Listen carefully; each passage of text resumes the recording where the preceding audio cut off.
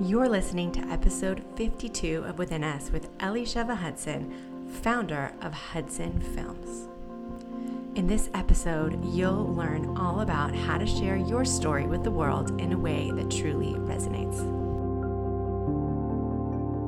This is season 2 of the show, and I'm so excited to share that all throughout season 2, I'm going to be interviewing purpose-driven entrepreneurs.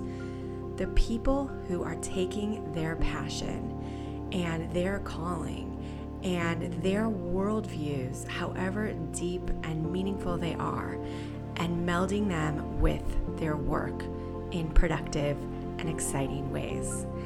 Today I'm speaking with Elisheva Hudson, and the backstory of this episode is that I met Elisheva about a year ago when she was first starting to relaunch her film business. And Elisheva is classically trained in film, as you'll discover. She first dabbled in documentaries and then over time honed her craft so that she could use her talents and her gifts to serve entrepreneurs in really tangible ways. And when I first met Elisheva about a year ago, she was talking about starting up her film business, making videos, promotional videos for companies and for organizations before she niched down even more specifically something she did of late. And when I first met her and she was sharing about wanting to start a video business, I was so excited to invite her into my mastermind, not only because she's a lovely person and I wanted to get to know her, but because I have firsthand experience behind the scenes of a video business. Now, I know this is something that I haven't spoken about on the show, but I think it's a really big piece of who I am and the way that my life has unfolded. And I also think that there's some really useful lessons in this experience for all of you. So I'm going to start talking about it a little bit more on the show, and maybe I'll even bring the main character in to talk about it further on down the line. But I got really excited about what Elisheva was doing because 16 years ago, my husband and I both got to work. So we had spent a year in Israel learning about spirituality, and we decided that we would leave Israel, go back to LA, and set up some kind of a meaningful business that would infuse our learning into our lives. And I went down the road of education, and my husband decided that he would work for a television company, really learning the ropes so that as time would go by, he would acquire the skills he needed to make meaningful movies. After about a year working for a major television and film company in Los Angeles and watching my husband come home every day, really not so connected to that work and not feeling the meaning and not feeling that there was any sort of bridge to his interests or deeper purpose, one day I just said to him, honey, why don't you quit your job? Okay, now it wasn't as though I was sitting on a large fortune at the time. It wasn't as though I had the leisure to say that. I was working as a teacher's assistant. We had a brand new baby. I was getting my first graduate degree in education. And, we were living a very simple life. But with that being said, I knew for me that it was more important to have a happy husband who was energized than to have a husband who had so much passion and so much enthusiasm and interest and who wasn't using it. So that's what I said to him, and we spoke about it and we made a plan, and he went for it. He exactly 15 years ago, this fall, it's the new year on the Hebrew calendar, he stopped working for the company and he decided that he would teach himself how to edit videos and start helping people with their videos. At the time, it really felt scrappy, I think, to him and to me. He had gone to the most prestigious film school in the United States, and yet he left this amazing film school with nothing more than theory.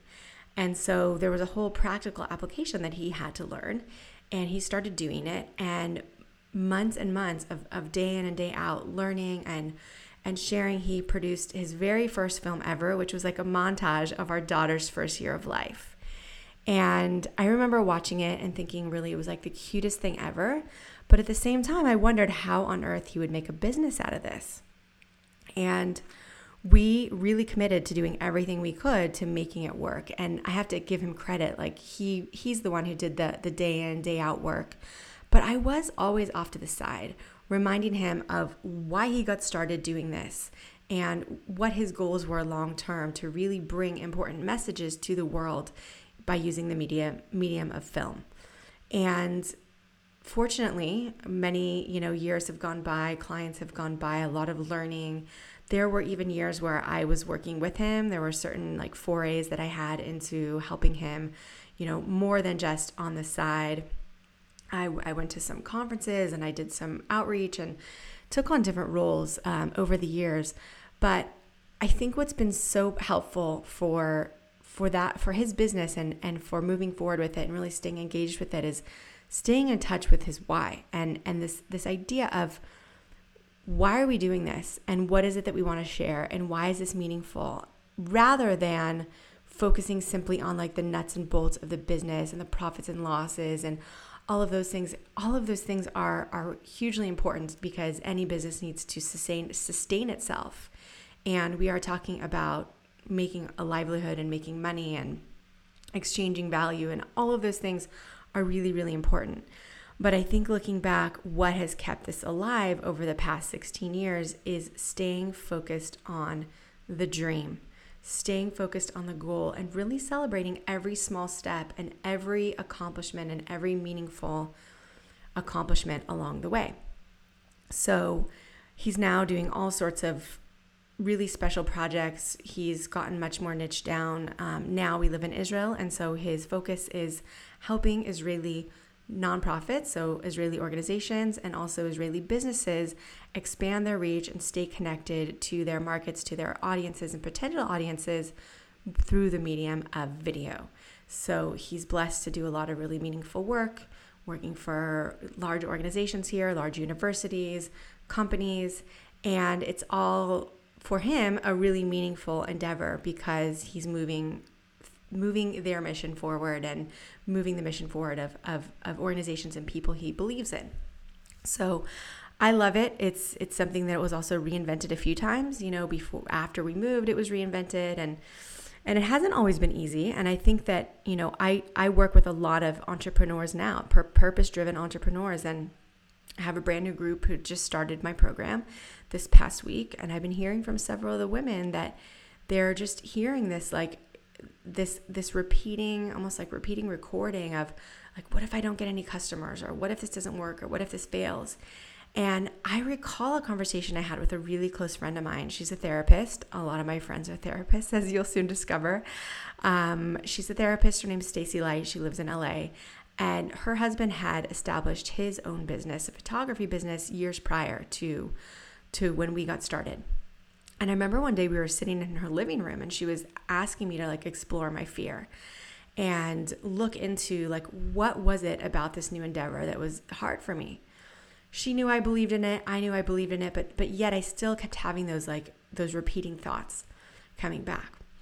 And so she asked me what the fear was. And I think the fear was having no clients or having no business or not having an income.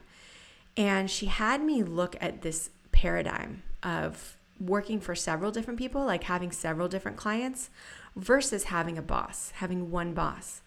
And she asked me, in which scenario are you more secure? When you have all of these different people who can come back to you, continue to use your services, or change their mind, one at a time, or in a situation where there's just one person who's making that decision as to whether you stay or whether you go. And I think in that moment, something about the rationale and the reason that she used really helped me understand that in many ways, the life of an entrepreneur is much more secure than the life of a salaried employee. And, I haven't really gotten into the research on this, but now I'm kind of interested, to say the least. I'm interested in what those statistics look like. But I know one thing, that we're really in the middle of a macro shift into this new economy where there are so many more freelancers and so many more entrepreneurs, simply because we have the ways and means to connect with potential clients and connect with businesses. We no longer need the gatekeepers and the big stores, and we have social media and we have means and ways of connecting one-to-one. And so that's what's happening.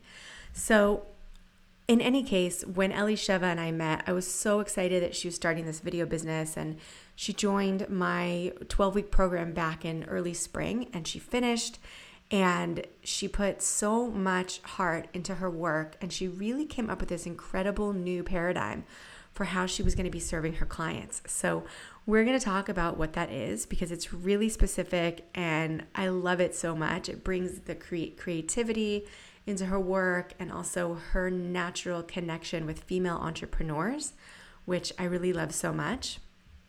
And she's already having so much success, and I know that she is going to have so much more. So stay tuned for her story. And you're also going to hear about how you can leverage the medium of storytelling in your own forays online, like how you can go online and tell your story in a way that's going to connect to your audience and also your ideal audience, your ideal clients, in a way that works for you. So I love this episode so much, and I'm so excited to introduce you to my good friend, Elisheva Hudson.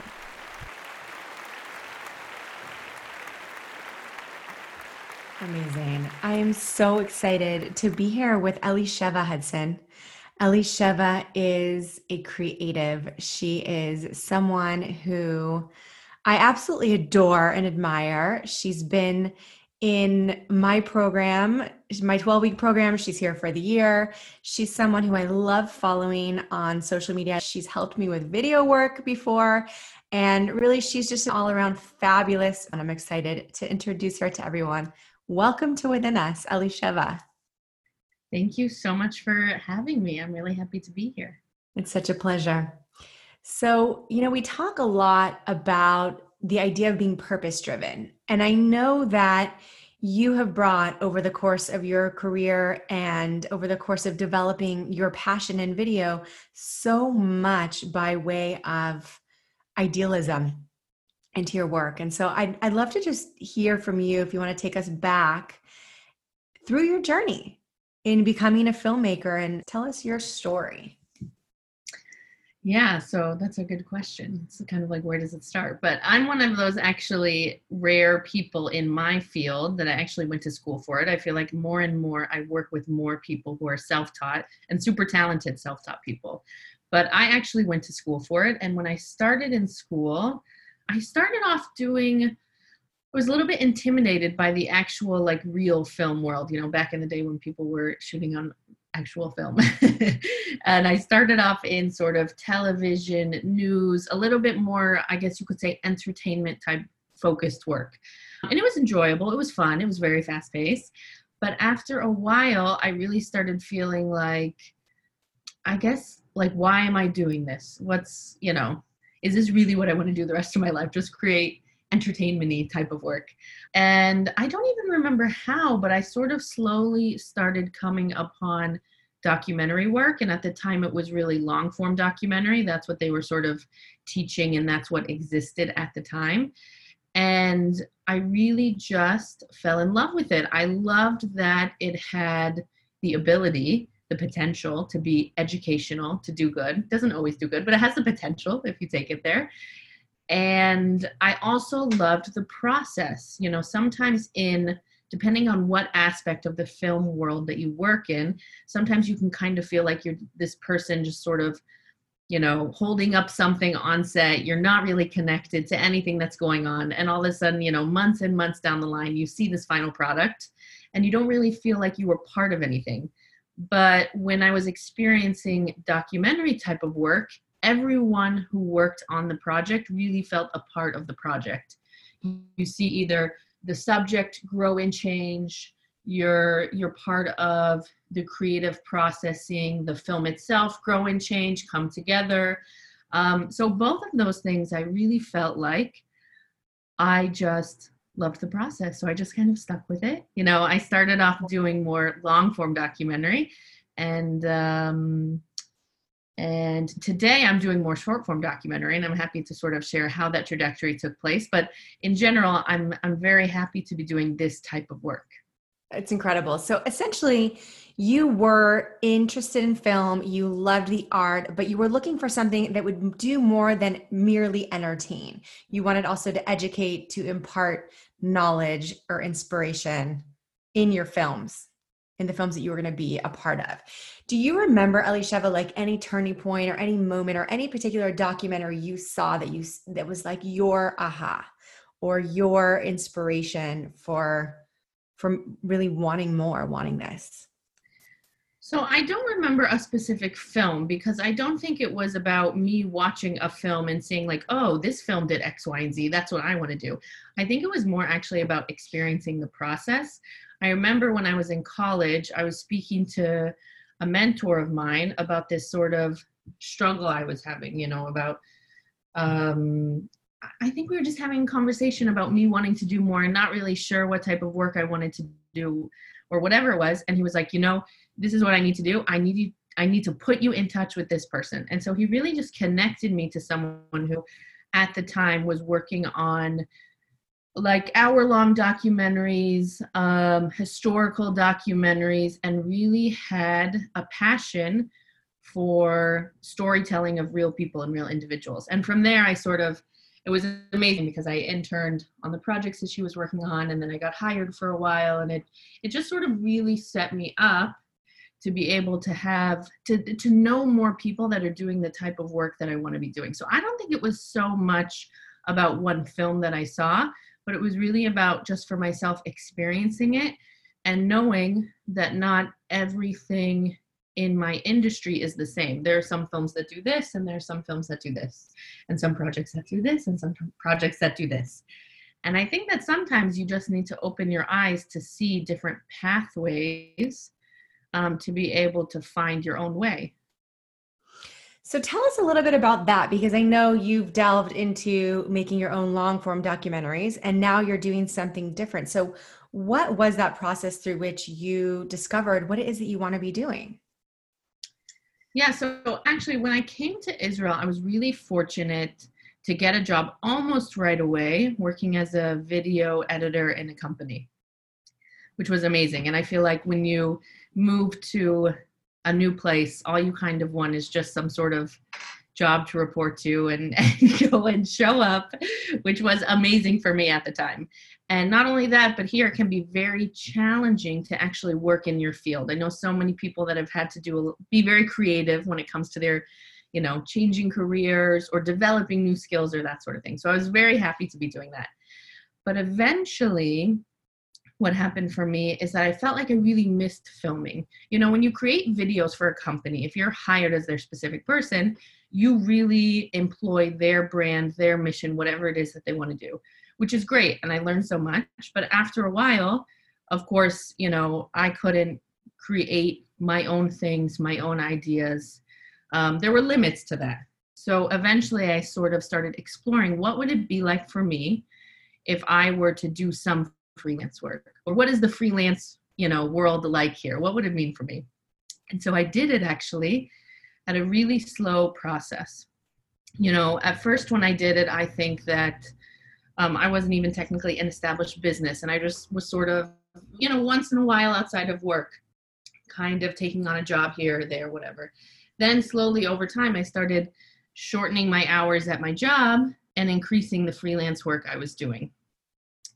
And eventually I felt like I had enough work where I could actually quit my job, which is really just what a gift. People want to start their own business. What a gift. Right. And when I started my business, I really was doing just general promotional work. Like there wasn't anything specific to what I was doing. I was just happy to do promotional work in general, because I felt that coming from the background that I came from, all I ever heard in my studies was how hard it is to make it as a documentary filmmaker, right? Like, what am I going to do? Just go out and like film documentaries? That's not really going to be how I'm going to make money. So I had it ingrained in my head that it had to be one or the other. I could make documentaries on the side, or I could make videos that make money. And more as I begin to work on my business, trying to expand my clients and talking to more people about what direction I'm sort of moving in, I realized that I still really miss and love documentary style work.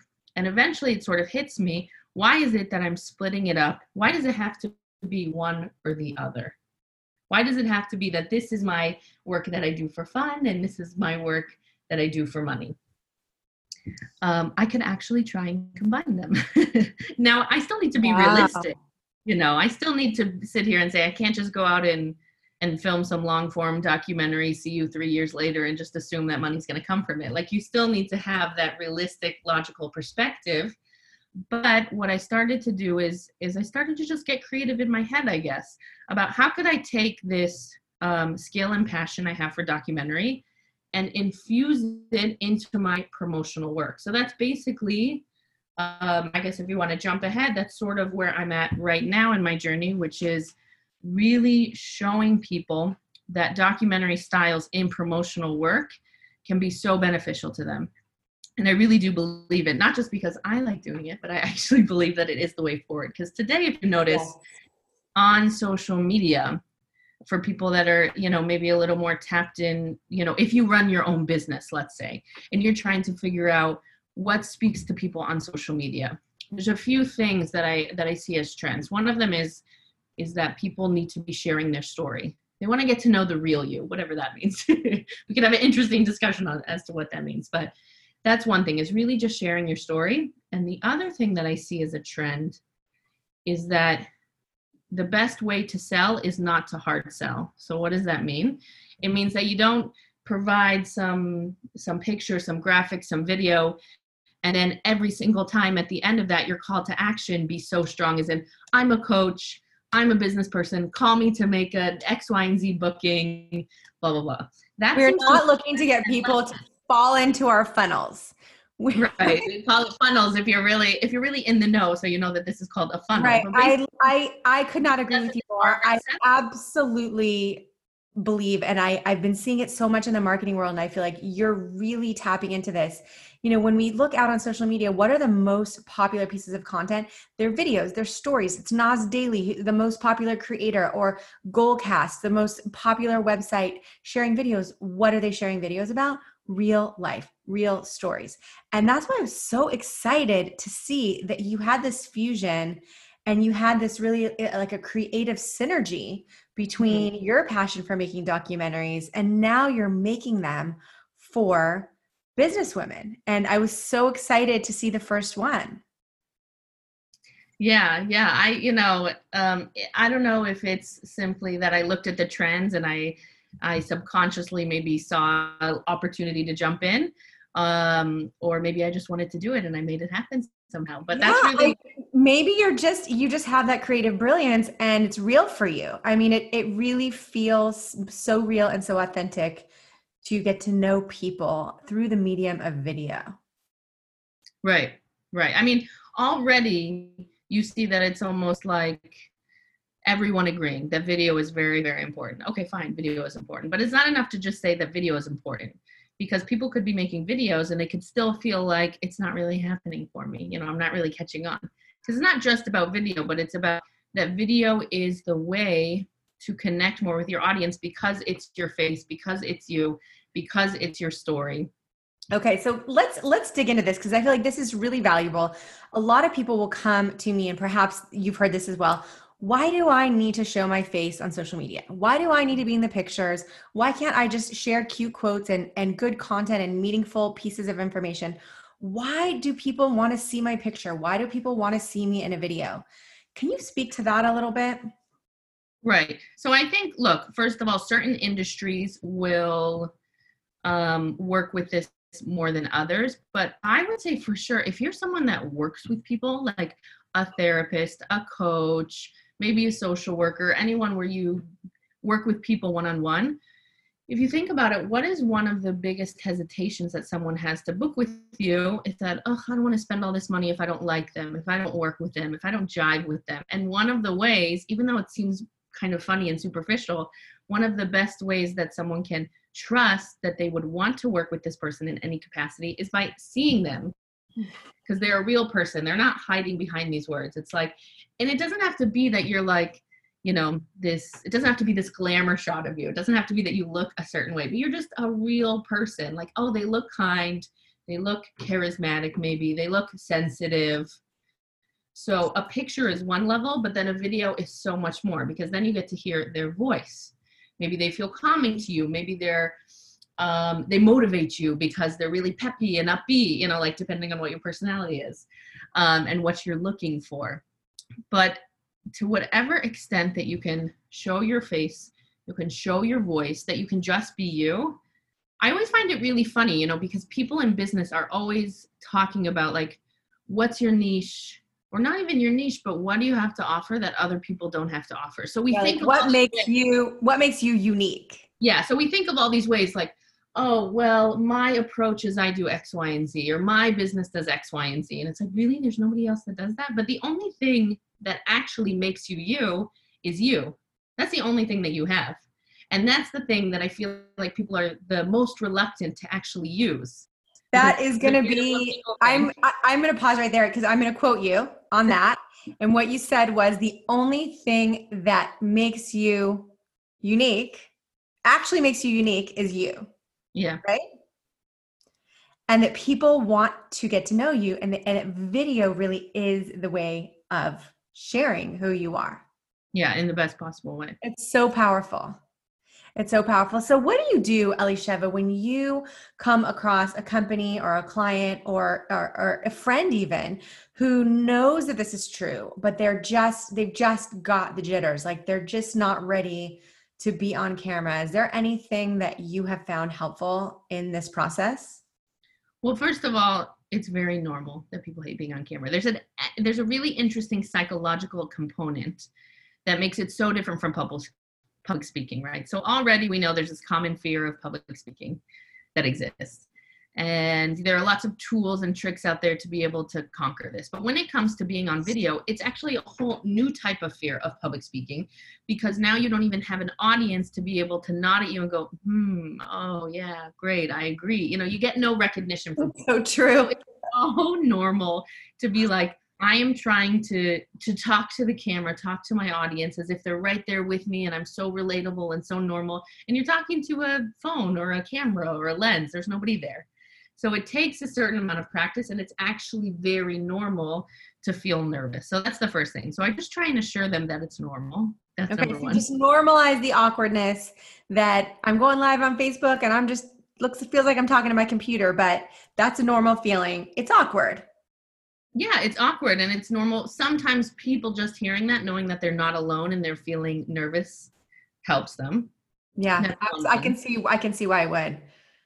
And I also think that with a lot of these things, especially when it comes to social media and sharing more of ourselves on camera, the hardest part, really with so many journeys, but especially with this, the hardest part is the beginning. I also had this big fear. I said, I don't want to I don't want to share anything personal on Instagram, or even on Instagram in general. I don't want to share anything on stories, on posts, on Facebook, because I think people have this fear that if I do or say anything that's going to, that someone could make fun of, maybe they won't like, maybe they'll think it's stupid. We all have these thoughts in our head, right? Absolutely. And if we just don't say anything, then nobody will complain about us. Then nobody will say anything bad about us. But It's actually just living in like a really big place of fear. And I think that once you get started, and it will happen that someone will say something not so nice to you. Someone will say something that maybe you take hard, but then you just go, oh, is that it? Is that what I was afraid of? And then you just move on. And the more you do it, the more you realize, okay, so maybe I said a silly thing the other day or a not so smart thing the other day. And you realize how it doesn't matter, but you have to get started. You really so good. It's the only way to get into it. This is everything. Elisheva, you basically just said the only way not to be mocked and the only way not to be critiqued is to never say anything. And who wants to live like that? Who wants to live like that? We could talk about stories of the strange things people have said to us because we're vocal on social media. I have a little list going, but it's not as long as I thought it would be. I really thought it would be a lot longer. And I think that is what most people find, as well as the fact that the people you really care about, right? Those are the only opinions that actually matter. Right. And it's interesting because you are so visible on social media. You share behind the scenes shots and you show us what you're working on and you show us how to light our interviews and you give so much valuable content. So everyone definitely follow Elisheva. We're going to have all the links in the show notes for that. But until we get there, I would love to hear more about, okay, so you're bringing people out, you're bringing them onto the camera. I just watched the piece that you created for the artist, Mushki Uliel, who created Gates of Gold. And it was just beautiful. It was just beautiful. Can you share a little bit with us about like the format of the video you created and the purpose and sort of how that all came to be? Right. So one of the things I really love doing when it comes to creating this sort of mini documentaries or documentary promotional content is working with artists and creatives. First of all, it's very visually engaging work. Anytime anyone does something visual, which of course is artists, they do a lot of visual work. So that's already going to be very compelling. And Mushki specifically, she already has a great following, people who love her work. So that is another element that made, I think, my job very easy. But really, I think especially for artists, you know, people just really want to see, just like we're talking about right now, they want to see more about what you do. They want to understand maybe what the process is like, what it looks like. Like that is really interesting to people. And especially if you can do it in a really compelling, engaging way, which is the whole basically purpose of this, I guess you could call it series that I work on, this type of promotional content. That's what's going to bring your audience in. So when I work with someone like Mushki to create a product like that, basically my process is to sit down and just talk with them. Like we have a whole conversation. So I have this like, right now it's really phone calls or Zoom calls with people where I just ask them a lot about their story. So maybe it's, you know, when they got into art, sort of like what we're doing right now, right? Asking me about what my background is, when I got into it, and I really just try and listen to them. And that part is actually really, really key to be able to construct their story. Because I start hearing little common threads maybe. Maybe it's the relationship they always had to art, or maybe it's that their reasoning for leaving it at some point and returning to it. You know, whatever is like a common thread in their life that spoke to their work, spoke to what they do. You know, it can be different for every single person. So I guess it's a little bit hard for me to say generally what are the things that I look for. But you're really just looking for the best way to tell their story. And then after that conversation, I can go ahead and think about it, put it together. I put together how I think the story will best be told. And then I use that basically to create whatever it is that we need to film. Usually that includes an interview, a sit-down interview on camera. It includes other footage, you know, because you can't just have an interview. It's not really going to be the most engaging thing if you just have an interview. You want to have it full of pictures, full of imagery and art. Watching them do things. I mean, really, like if we're talking about some of, like on Instagram stories, right? The whole idea behind people just watching things that they do, things that we would think are boring, right?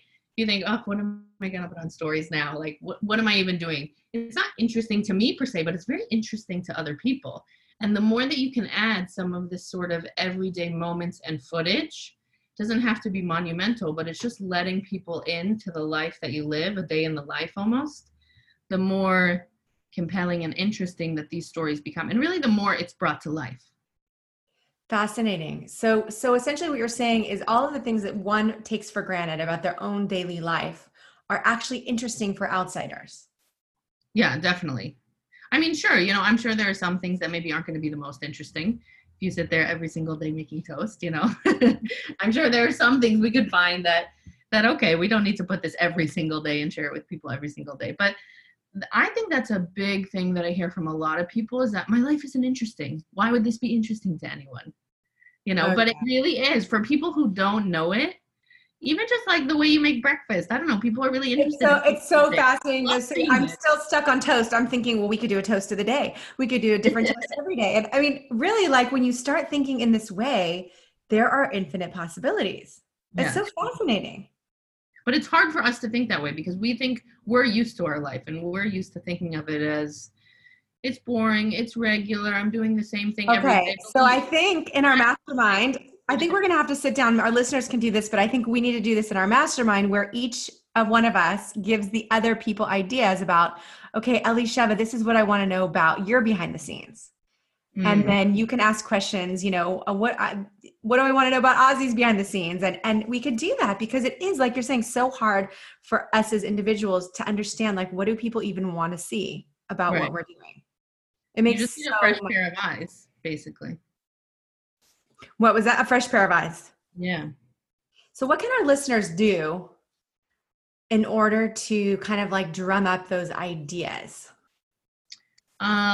So I would say, look, it depends on sort of what you do. People have different industries and businesses, and they also have different brands. Like some people are a little more personal on social media than others, and they feel comfortable doing that, and that's totally fine. I don't want to give anyone the wrong impression and leave this, session here making people think that they have to be so personal. You have to share like the innermost details of like your traumas as a child and your relationships and all of that. Like, I don't want people to think that. But they're really, like, I would even say superficial things that we think of as superficial that you could still share, and it could just feel that much more personal. So what do I mean by that? Let's take something really quick. Even like your favorite mug that you drink coffee out of every morning, or like your favorite mug just broke and you're just like, even though it's such a silly, stupid thing, like, isn't it just the worst when like things like this happen? And people would relate to that. I posted my broken mug a few months ago and I turned it into a planter because it was so special to me. Oh, it's so funny. I can't believe you're saying this. Okay, so you could have been like, isn't it so sad? What should I do? And then the next day you're like, look, I made a positive out of a negative situation. And that concept really is like your type of audience and your type of feel as what you do, taking something negative and turning it into a positive. I love that.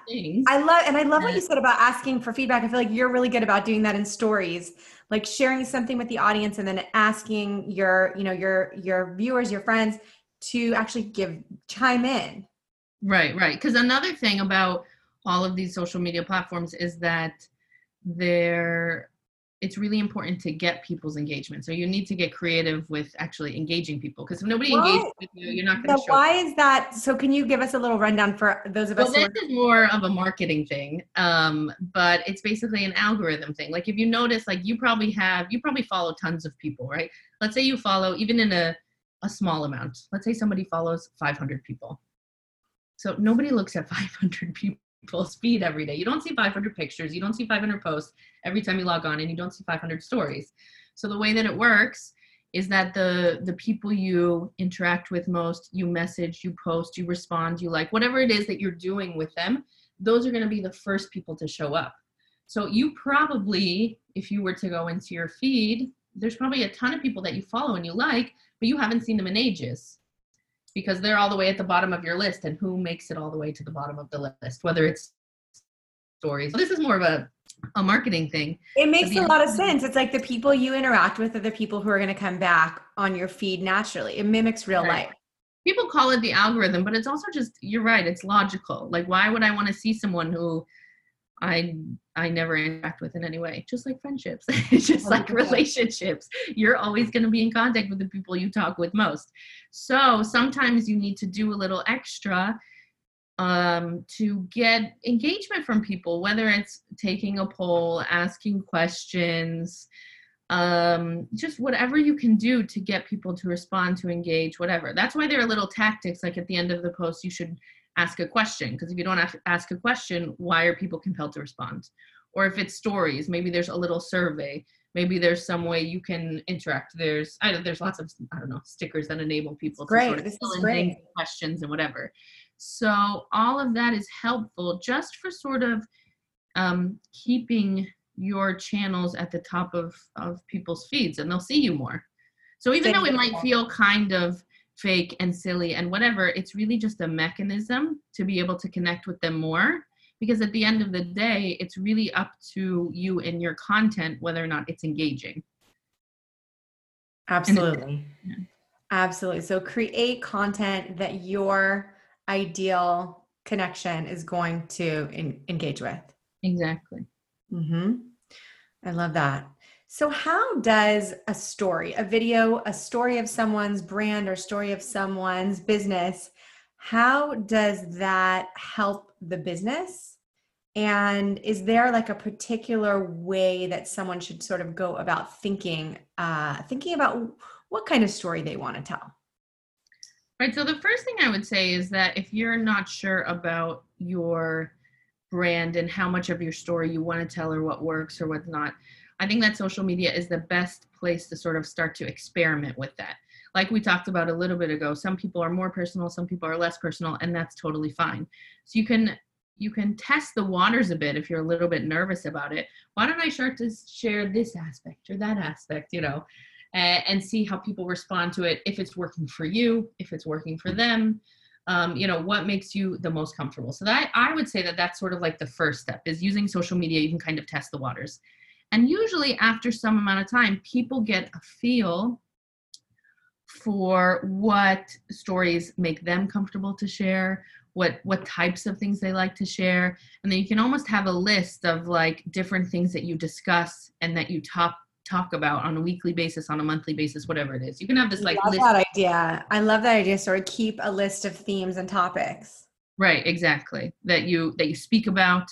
And then once you have that list, it's a lot easier once you're going about your day to be like, oh, I'm hitting one of these topics. Maybe I should take a picture real quick. Maybe I should, take a video real quick, whatever it is. So that's like, I would say the first level is just kind of explore what stories work for you.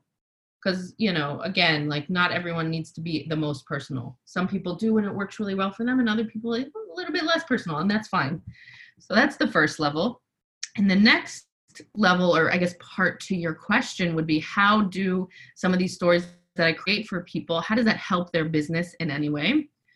So again, the idea being that we want to personalize ourselves, our business more for our audiences. And sometimes I think that it's really hard for people, just like we were talking before, we think that our life is boring, right? We think that, oh, who's going to want to hear this part of the story or that part of the story? Sometimes you just need an outsider, a fresh pair of eyes to be able to see what your story is or what parts of your story are going to be compelling for audiences. And so oftentimes when I'm working with people, even just me being an outsider, on top of also knowing how to tell stories and being able to understand what parts are going to be engaging and compelling for people, but just being an outsider, that in itself, I'm able to sort of pick out things that they might not be seeing themselves and put it into sort of one almost self-contained story. And not just a random story. Like we all have a lot of stories to tell about our life, probably. I could tell this story about what it was like going into middle school or what my experience in high school was like, or, me and my Jewish journey. Like there's so many different stories to tell, but you want to do it in a way that's built for your audience, that's connected to your business and what you have to offer them. And when you hit that mark of sharing a personal story that's compelling and engaging, but speaking to your audience from a business perspective, that's almost like the perfect relationship or synergy to be able to create a story that will really grow your business. Because people are going to be interested. They're going to just want to watch it because it's a cool video.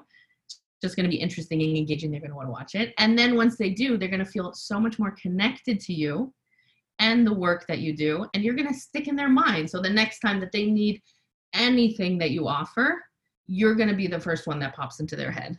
Wow. This makes so much sense to me. And this idea of sharing a story with someone else, with finding a more objective, more distanced outsider to share your story with, to see how this is falling, how this is hitting them. And also what you brought up about this sort of doubt that everyone can have on some level of, oh, will my story be interesting?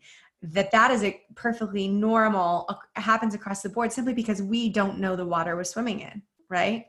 We're just in it. I think this makes so much sense. So coming up with that perfect story, like you mentioned, I'm sitting here right now actually contemplating a bunch of different ideas about what's going to be my next video. I want to tell some kind of a story, and I want to tell a story, really speak from the heart. I have like a real aversion to like I just have an aversion to anything that's not real. I Mm. want something to be real, but I also want it to be useful. I'm sure like everybody who's listening, we all want things to be useful. And I don't know what to choose. Yeah, it's hard. Look, I mean, I don't know your life and I don't know the kinds of stories you're contemplating back and forth, but I would maybe give you a few tools that might help you. So the first one is you just released this whole story with the Layers Project, right? And that really Okay, so for our listeners, yes, I just started telling my mental health journey story, and it was in writing. It was shared in writing last weekend. with beautiful photography, great story. It was cut up into parts, which is genius because it leads people sort of connecting to one but wanting the next one. There are lots of parts about that are huge, really amazing. Huge shout out to Shira Lincoln Sheps, who is the creator of Layers Project. She's going to be on the show soon also. So yes, so I just put that story out. So one of the things you could do to sort of analyze maybe your audience, what speaks to them, what doesn't, is you could look at the different stories. What, there were 8 of them that were released in the end? So you could look at and see which ones maybe got more feedback from people, which ones people connected to more. And you can kind of analyze it a bit and think, why did they connect to 1, 2, and 3? And I know exactly what it is already. I know exactly which one. It was number 7. Number 7 got so many views and so much feedback because it was a story of me as an adult trying to be Superwoman and failing because it's impossible. Right. So why did so many people respond so well to that? It's because they related to it. Yeah. Because they feel like they've been through the same thing. And so that's sort of like a key idea. You could say my audience and my people, they want to hear things that they can relate to, that isn't just this like happy bow, 100% happy ending, I did it and it was so easy, whatever. They kind of are into some of these hardships, and obviously they don't want to be depressed. They want to hear that you come out in the end like learning more and growing more, but they appreciate, like you were just saying, the realness or the authenticity behind just admitting it's difficult, it's challenging, and this is something that almost every single person deals with. So that's like, I would say, one little nugget that you could just take out and hold with you. I like that. And I say, like that. This is something that speaks to my audience. Now you could go back and think, are there other moments in my life, little stories that I have? They don't have to be like dramatic or depressing or whatever it is. They could be, but it doesn't have to be. Other moments where there's that same theme or idea. And you could share a short story here and there. It doesn't have to be as long as the one you shared that was full 8 parts. You know, it could be something that's like, maybe you have a picture of yourself in, I don't know, your first year in Israel and trying to do that. I mean, that was also part of that story, but it could be even like, maybe you have a picture of you in middle school and you're trying to do that in science class. Sort of talking. So I hear what you're saying. So essentially what it is it's looking at what you're already sharing, what is really registering for people or what people are responding to, what's hitting people, why, looking at why, what is it that they're relating to? And then looking back at our own lives and figuring out, okay, what were the key moments? What are the key stories within this theme, this bigger idea? Right. Yeah. That's one theme. And I think if you were to pick up 3 or 4, just like we talked about before, like 3 or 4 different topics you could talk about, this is kind of like the same idea. If we could have a few running themes that you talk about in your life, and then every once in a while share a story that speaks to that theme, then that takes a lot of the, I think, emotional work out of just trying to start from scratch and come up with some random story that is this going to work or is it not? I love that. Makes so much sense. So everyone get your big ideas, your themes, and then just use them as points of inspiration. That's incredible. Right. Wow. Just takes so much work out of the process. Right. It takes some work to be able to figure out what those themes are, and you have to do a lot of testing to see what speaks to people and what doesn't, and we're not always making the right conclusions, but that's part of the process, and that's okay. Right. So I'm just wondering if maybe that's something that could even be outsourced to, depending on the person, close friends or, you know, a public audience, or, you know, what do you want to know about? You know, do you feel like that's something we should ask? Yeah, you always have to go back to your audience and your business.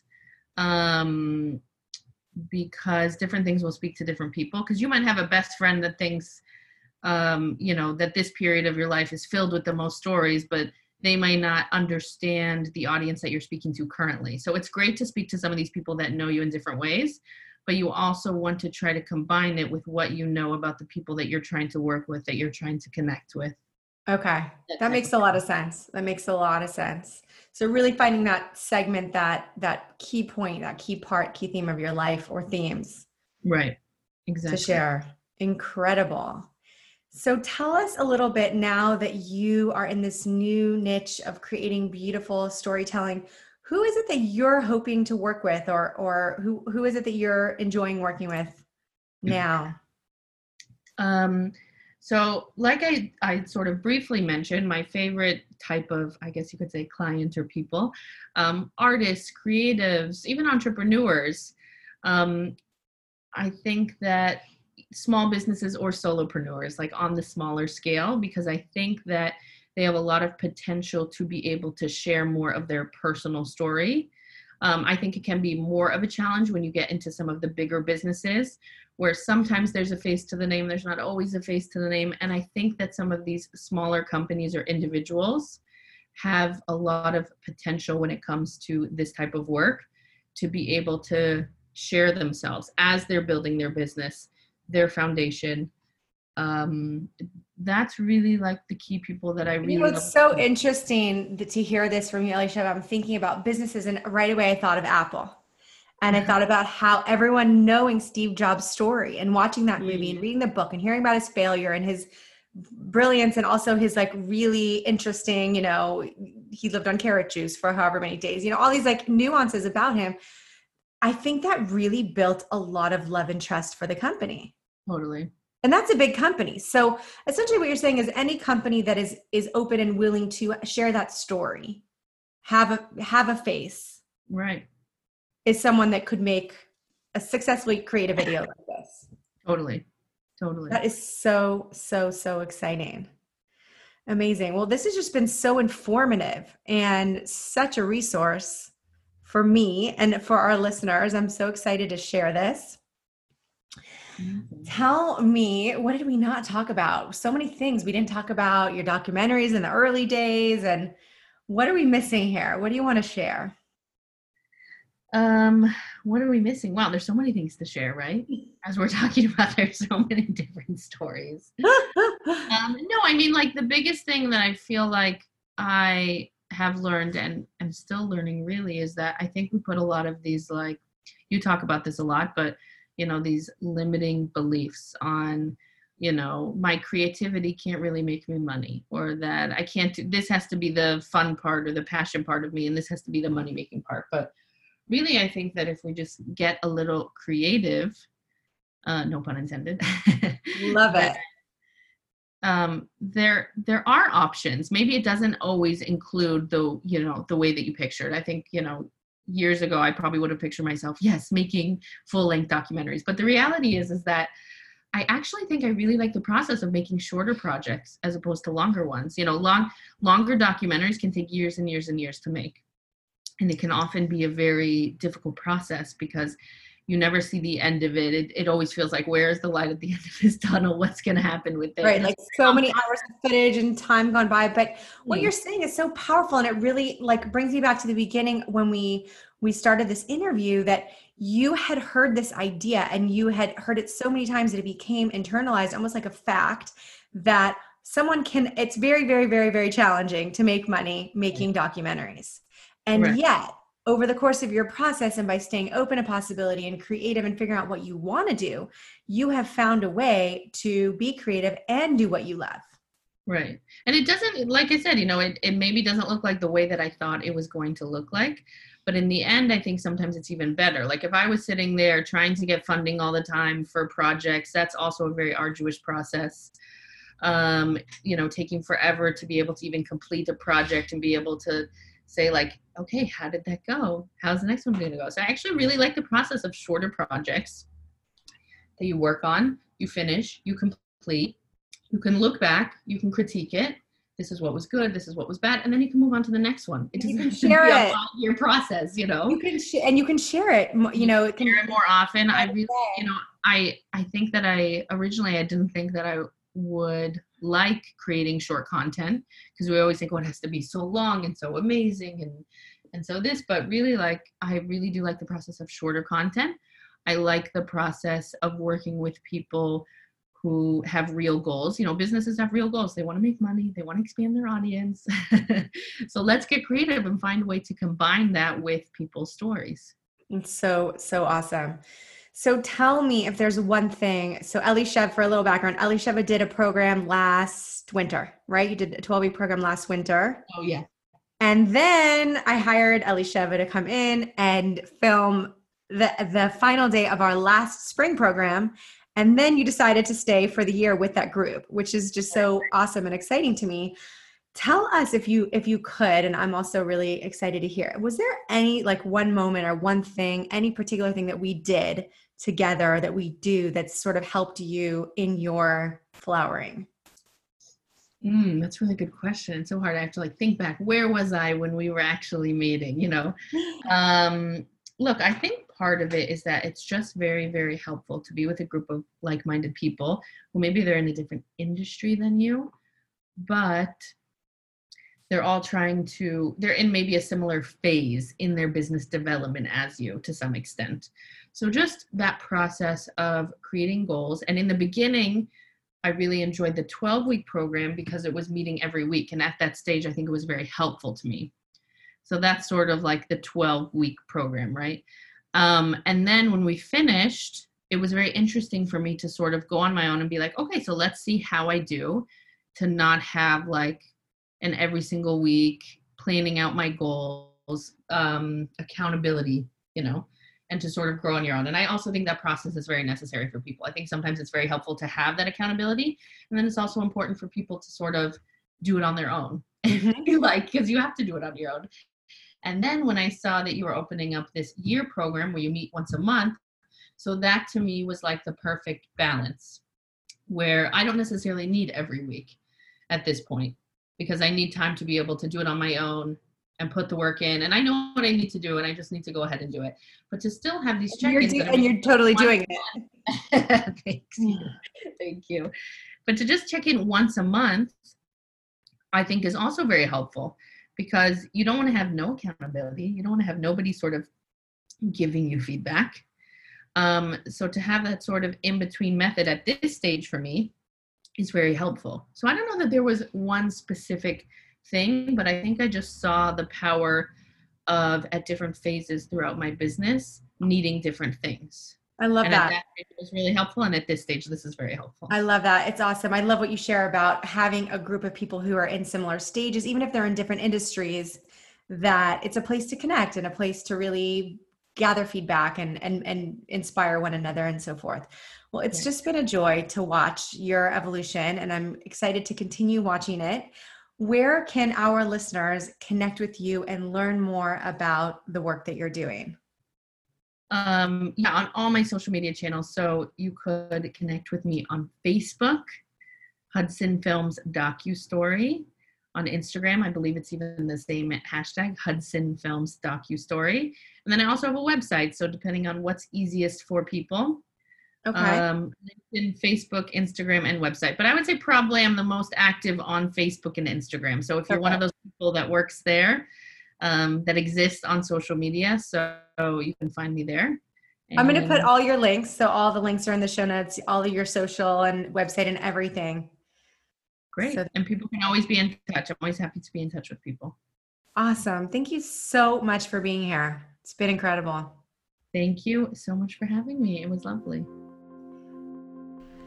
And to all of you, thank you so much for tuning in. I know that there is so much goodness in this episode that you can apply. And I'm really curious to hear from you. What kind of a story are you thinking of telling the world? I would love to hear your story. I would love to hear about what sparks your interest, what you're passionate about talking about, as well as what have you been through and what lessons have you learned that you believe you can share in order to help others. You can contact me in so many different ways, but the easiest really is on my website. It's drazi.co. That's drazi.co. And if you're interested in sharing your story with me, I want to hear it. You can shoot me an email. It's ozzy@drazi.co. And you can also find me on Facebook and Instagram. All of those things are linked on my website. If you are interested in a future program, there are going to be some opening in the next few months. I just started a brand new 12-week program. I have 20 incredible purpose-driven women that I'm so grateful and honored to be working with. And I also have one-on-ones happening and my past participants that are part of a community, an ongoing community. So there really are all sorts of different ways to connect. But if you want to be in a program or you want to work with me, reach out. And if you just want to share your story with me, I'm here. I want to hear it. I want to listen. And I'm really grateful that you tuned in today. And I'm grateful that you have been here. So with nothing further, I'm going to sign off for the day. Life has gotten pretty interesting lately here in Israel, and I know at some point we're all going to have stories to tell about what's been happening recently. But I think that if we can all stay focused on the long road, on the big picture, and stay open to learning whatever lessons we possibly can at this time and continue being kind to ourselves, this particular period of time can be challenging. And if it's challenging for you, I give you permission to acknowledge yourself for the hard work that you are doing, because it can really feel like a lot. So if you need some support or you need a listening ear, again, I am here for you. You are not alone. And please do stay in touch. Thanks so much for tuning in, and until next week.